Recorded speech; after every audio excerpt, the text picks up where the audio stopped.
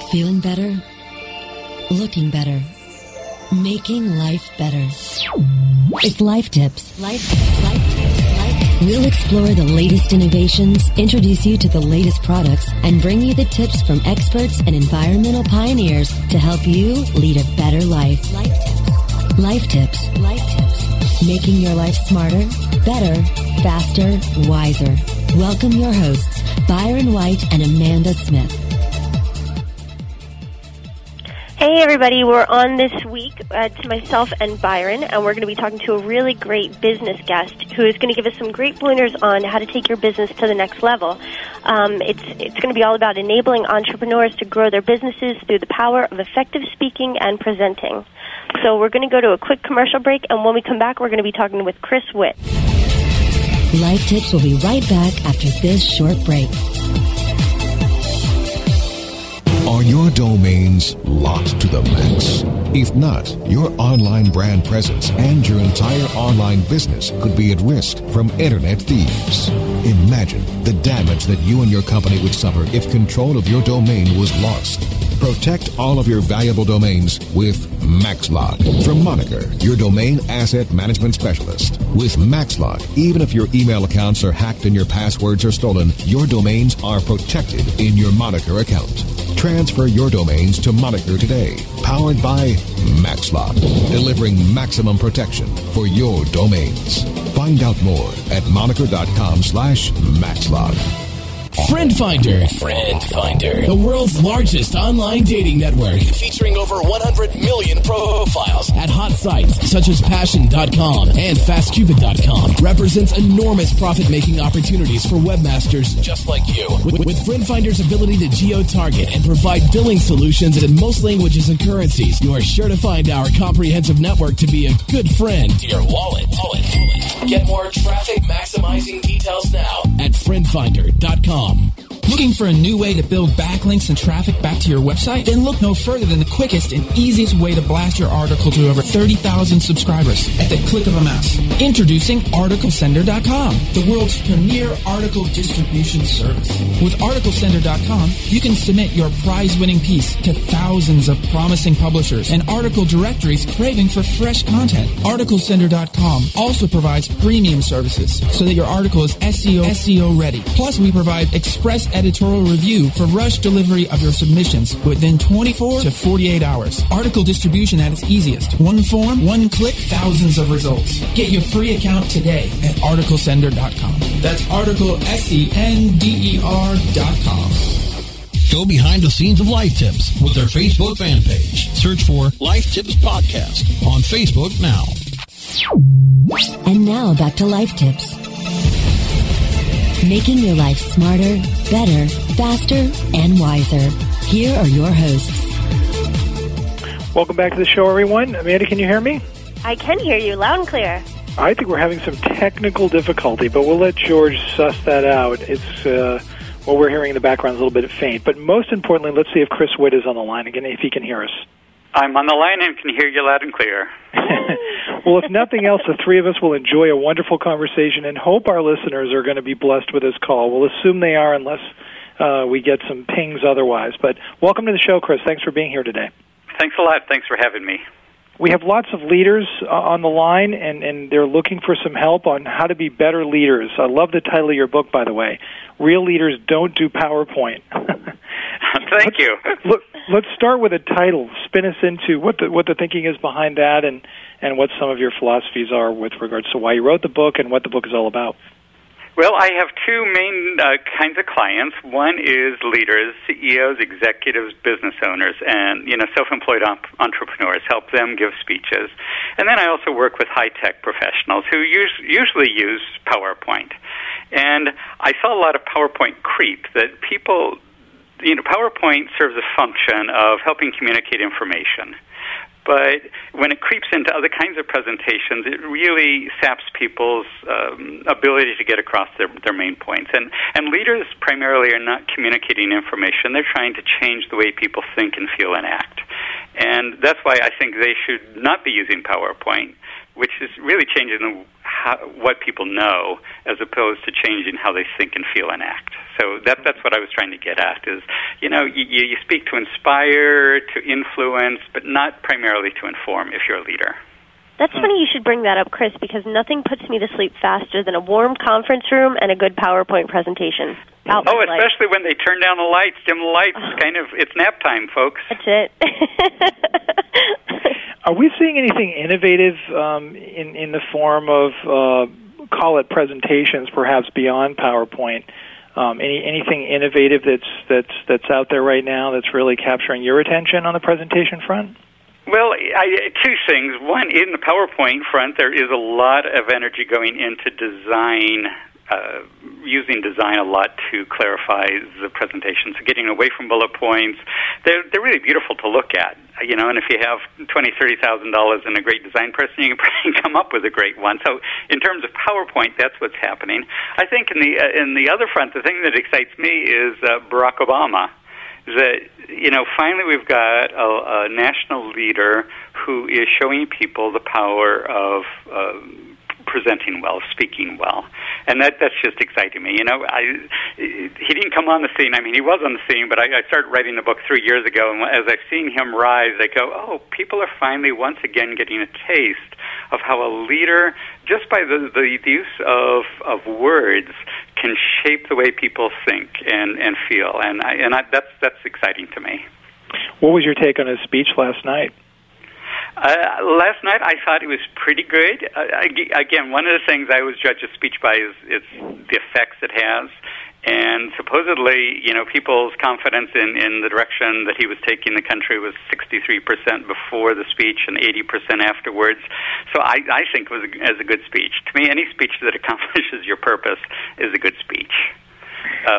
He's good. He's thoughtful. He does something I think a leader needs to do, which is to come across as trustworthy, because especially in this day and age, as you well know, we're having a hard time trusting our leaders, and yet he's honest and has a sense of optimism. To be trustworthy and tell the truth and to press people just isn't what a leader's about. So I think he does both well. Did you find it interesting that he dove into some uncharted waters when he started talking about sort of empowering the youth and having a responsibility, if you're an American, to not drop out of college and participate in the recovery efforts? Wasn't it great that he finally put it on? I mean, this is the charge that could be laid against him, I suppose, is it's all going to be big government. But he has consistently had a message of putting it back on our shoulders. That's what I loved. I mean, he carried that theme in his inauguration address, which to me was not a top-flight one, but a good one, because if you noticed in that speech, I don't know if you noticed, but he used the word I 3 times, my twice, and me not at all. But he used we, us, are, like 60 times each.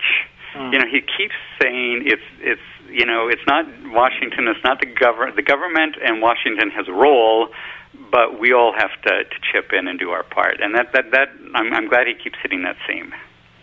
Have you caught the wave of some of the analysis going on with his speech and dissecting the number of times he used the word economy? I mean, there's some really neat stuff popping up today on the web. Have you caught any of that? Oh, I haven't seen that. What struck you about that? Well, basically the net of it. I was listening to NPR just a little while ago, actually, before the show. I had to commute across Boston, and there was a report about how there is. Basically, there are a number of people that are trying to analyze every word he's saying, what it means, how it compares with other presidents and previous presidents, new words and terms and phrases that are being used, overall, momentum of his speech. Is it uplifting, downlifting, what action words? It's like it's funny because you're speaking to people in the industry here that are in the search engine, the SEO space, the search engine optimization space. That's a lot of our listeners on the line today.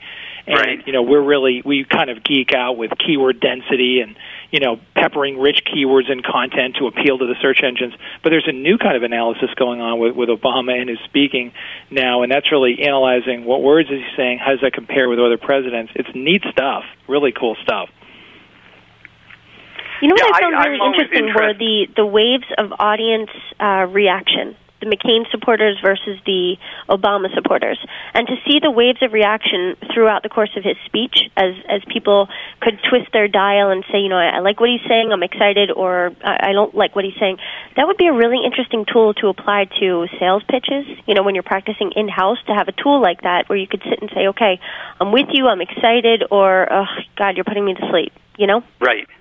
When I listen to these presentations or have other people listen, oftentimes I'll lead a team reacting. I never want people to suggest how to fix a speech. I just want them to tell me what did they follow, what did they like, and what and when did they get turned off. Mm-hmm. And to me, when people start trying to tinker with it and tell you, well, you should have said this, they kind of lose me because they're usually saying, this is what I would have said. But I love exactly what you're doing. Is people have a gut instinct of, oh, yeah, I was with you here, and I got lost here. And, people, the audience is infallible on this. If you lose them, it's not their fault. Mm-hmm. So as a speaker, and especially as a leader, you just can't say people should have been listening. People should care about what I'm saying. It's your obligation to grab them and hold on to their interest and to maintain it as long as you're speaking, which is one of the reasons why I think you should speak not too long. It's hard to do for a long time. Have you seen any of the word cloud? And I'm just looking at. Do you ever do word cloud analysis of speeches that you're either helping a client write, or you're purposely peppering stronger words in their speeches, and and getting into the details of how many times are you saying those words? Well, I don't think I've used that terminology. Can you explain that to me, and let's see if it corresponds to how I approach it? Well, going back to the Obama incident, I'm just looking at the web. I just did a search on analysis of Obama's speech, and there's on a website called readwriteweb.com, which is a pretty hot blog. It has a word cloud analysis of Obama's inaugural speech compared to Bush and Clinton and Reagan. So I'm not sure if you know what a word cloud is, or a keyword cloud, or some of these other cloud formations, but they sort of stack all the words together, and the bigger the word, the more times it was used, right? So the biggest words are new and nation and America and generation and people, whereas the smallest words are lower, back, America, America's, good, face, prosperous. So, some words bigger, some words smaller, right? So the repetition of the words has it all. But doesn't that sort of, isn't that important for speech analysis, in your opinion?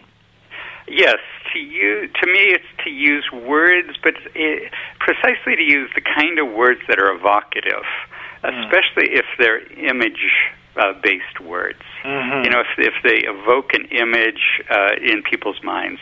There's all this stuff about having to appeal to people's auditory, visual, and kinesthetic sense. And oftentimes people take that very literally. So they say, well, people are visual learners, so we have to show them something. But what they don't realize is that also applies to showing things to people in their imaginations.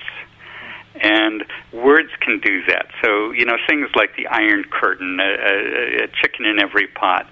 There are words and phrases that are evocative of images that are much more powerful than anything else. And so it's not just the repetition. I'm absolutely a believer of repetition because, people tune in and out of your speech all the time. So you've got to say it over and over and over again, and you've got to hit home with your main message.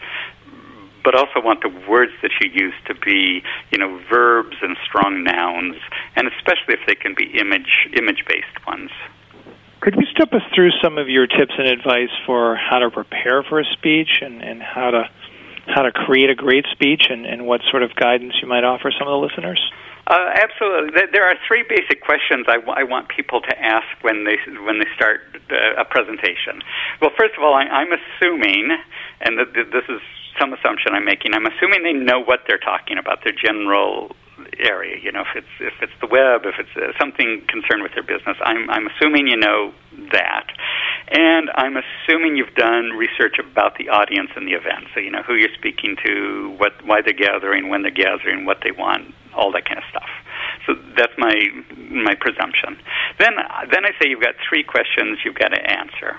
The first one is, when you finish talking, what do you want the audience to do with your presentation? So what do you want them to do? Not what do you want them to know, but what do you want them to do as a result of listening to you? That's number 1. Number 2, you have to figure out why would they want to do that. That's the old, I'm sure you've heard it, the WIFM question, the what's in it for me question. How are they going to benefit from doing what you want them to do? So you can, as a boss or as a leader, you can be very clear about what you want people to do. I want you to work harder, I want you to stay later, I want you to pull together, all of that stuff. That's what you want them to do, but the question is, why do they want to do it? How that can help them? And then the third question, now this gets into your content preparation, is what do they need to know and feel in order to do that? So you've determined what you want them to do, you know why they would want to do it, and then you've got to figure out what do they need to know and feel in order to do that. And once you've got those questions, you're ready to go with your outline. Define what do they need to know and feel. I'm particularly interested in the feel. Could you expand upon feel a little bit more? Sure. I work with a lot of high-tech people. I mean, people, engineers, programmers, researchers. These are people that you would think to listen to them that they're all motivated entirely by their intellect and by their reason and that. And when I say, you got to appeal to people's feelings and touch their emotions, they kind of, run away scared, thinking I'm trying to get touchy-feely on them. But, even the most heady intellectual engineer still is motivated by feelings. I mean, they don't name them as feelings, but when they're involved in something, they are just so excited. They get obsessed about it. They get, they work long hours. They don't even know what time it is. They're so involved in it. Or they're curious. Or they just have this automatic BS detector that goes, when something doesn't strike them as right. Or they say, I think you're onto something. Those are all kind of feelings, and if you can't tap into those, you're never going to move people. Because emotions are what move people. I mean, that's why there's motion in the word emotions. The thing that's actually going to convince them or move them from knowing something to doing something with it is that emotional connection. Hey, Chris. And what's your general thought on the length of a PowerPoint presentation? The shorter, the better. I like no speech over 20 minutes. That's one of the chapters in my book. It's called No Speech Over 20 Minutes. Sometimes you have to go longer than that. Then I say you divide it up into sections, and you make every 20-minute section kind of independent. So you'd speak for maybe 12 minutes, 12, 13 minutes. You'd take Q&A, and then you'd start the next section. So each of those would kind of be a beginning, middle, and an end within it, some questions, and then you'd start again. Chris, there's a very funny episode of The Office in which they talk about how the core of any good speech involves banging your hands on the podium. And how important do you think voice inflection is? How important is the performance over the information? I'm divided on. My belief is that the content is king. And the delivery is what I would consider the useful servant, useful or unuseful servant. I've seen a lot of bad ideas get out there because they were presented well, and I've seen a lot of good ideas sabotaged because they were presented poorly. So delivery is absolutely essential to it. The problem I have is that people oftentimes try to get people to present in ways that is very unnatural to them. That, again, I'm working with engineers. Engineers are not going to come across like a sales rep might come across. They're not going to be cheerleaders. They're not going to be rah-rah, big, expansive, emotional people, dancing around on stage. And you wouldn't want them to be. You want them to be as clear and as passionate as they can be. So, not to sit on their energy, not to clam up anymore, just to be themselves a little bit bigger and a little bit louder. If one of the techniques that a lot of speech coaches know is that if I can get you to raise your volume as you're speaking, it will also raise your energy level. So, that's a simple thing. When people are clamping down on their energy and getting boring and monotone, if you can get them to speak louder, they automatically inject a little more energy and vitality in their voices.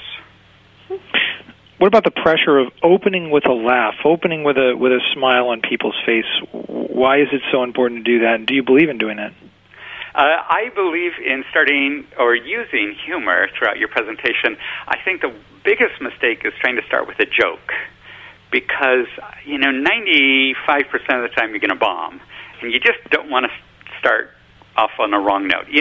It's interesting that when the big comedians, on the Leno and Letterman, when they come out to begin their monologue, what you don't know is before they come out, there has been someone out there working the crowd, getting them laughing. So that by the time these guys, these professionals, comedians, step out to tell a joke, the audience has already been laughing and having a good time. I'm not, or you're not, 99% of the speakers out there are not great comedians. We haven't had a warm-up crowd, a group in front of us. To stand out there and start with a joke is just to invite a slow death. So if you can make a self-deprecating, funny comment, something like that, that would be great. I prefer starting with a story myself, a personal story that just gets people engaged and gets people, I'm hoping to get people, what you said, to smile. I don't try to get them to laugh, because then I work too hard. Guy Kawasaki has a wonderful summary that he often begins his speeches with that I've really carried with me, and I'd like to get your thoughts on it. He starts talking about his presentation, and he has a lot of PowerPoints. He's a venture capitalist and sees PowerPoint after PowerPoint. And so he says PowerPoints really need something super simple. You need to tell people 10 points, 10 and only 10 points, and you need to number them in your presentation. That way, if your presentation sucks, at least the people seeing it will know you're coming to the end of the presentation. That's how he begins his presentation, which I think is so wonderful. Yes. And so insightful to what you're about to see, number one, and number two, his experience and his ability to probably put together a pretty good PowerPoint presentation. What I love is giving people roadmaps along the way. Mm-hmm. I have 10 points. I have 3 points. And then to number them as you go along. So if I tell you I have 3 points, I'm going to say, my first point is, and then I'm going to blah, blah, blah, blah, blah, blah, blah. And then when I start the second point, I'm going to say, which brings me to my second point. People need those, we're not sophisticated listeners. We're very sophisticated visual learners. We've lost the ability in the past 50, 100 years as audiences to be good auditory, listeners. So you've got to give people sign points. I'm going to talk for 20 minutes today. The 3 points I have are these. My first point is, here's my second point. So to keep giving them those signposts along the way. We like keeping our shows nice and tight and short, but here's a final question from me, and then Mandy may have another 12 to 17 questions for you. But entertainment, right? I feel there is an obligation, either when I'm speaking or when I'm listening to a speaker, for entertainment to be part of the program, right? Yeah. And I'm just wondering why we aren't, why the screeners and the people that are putting together, the candidates to speak at these events aren't really sort of screening and using YouTube and using video and using the opportunity to have people write speeches, write presentations in advance of the shows, and then let those become public property. Let those become, what speech would you like to see live? That's a great idea. Why? I think that's a great entrepreneurial idea that you should put that together. in terms of entertainment, to the two cardinal sins to me of a presentation are to bore your audience or to confuse them. Because either way, they're going to tune you out, and whatever you want them to do, they're not going to do. So absolutely, to keep people entertained, interested, engaged, and to understand what you're getting at.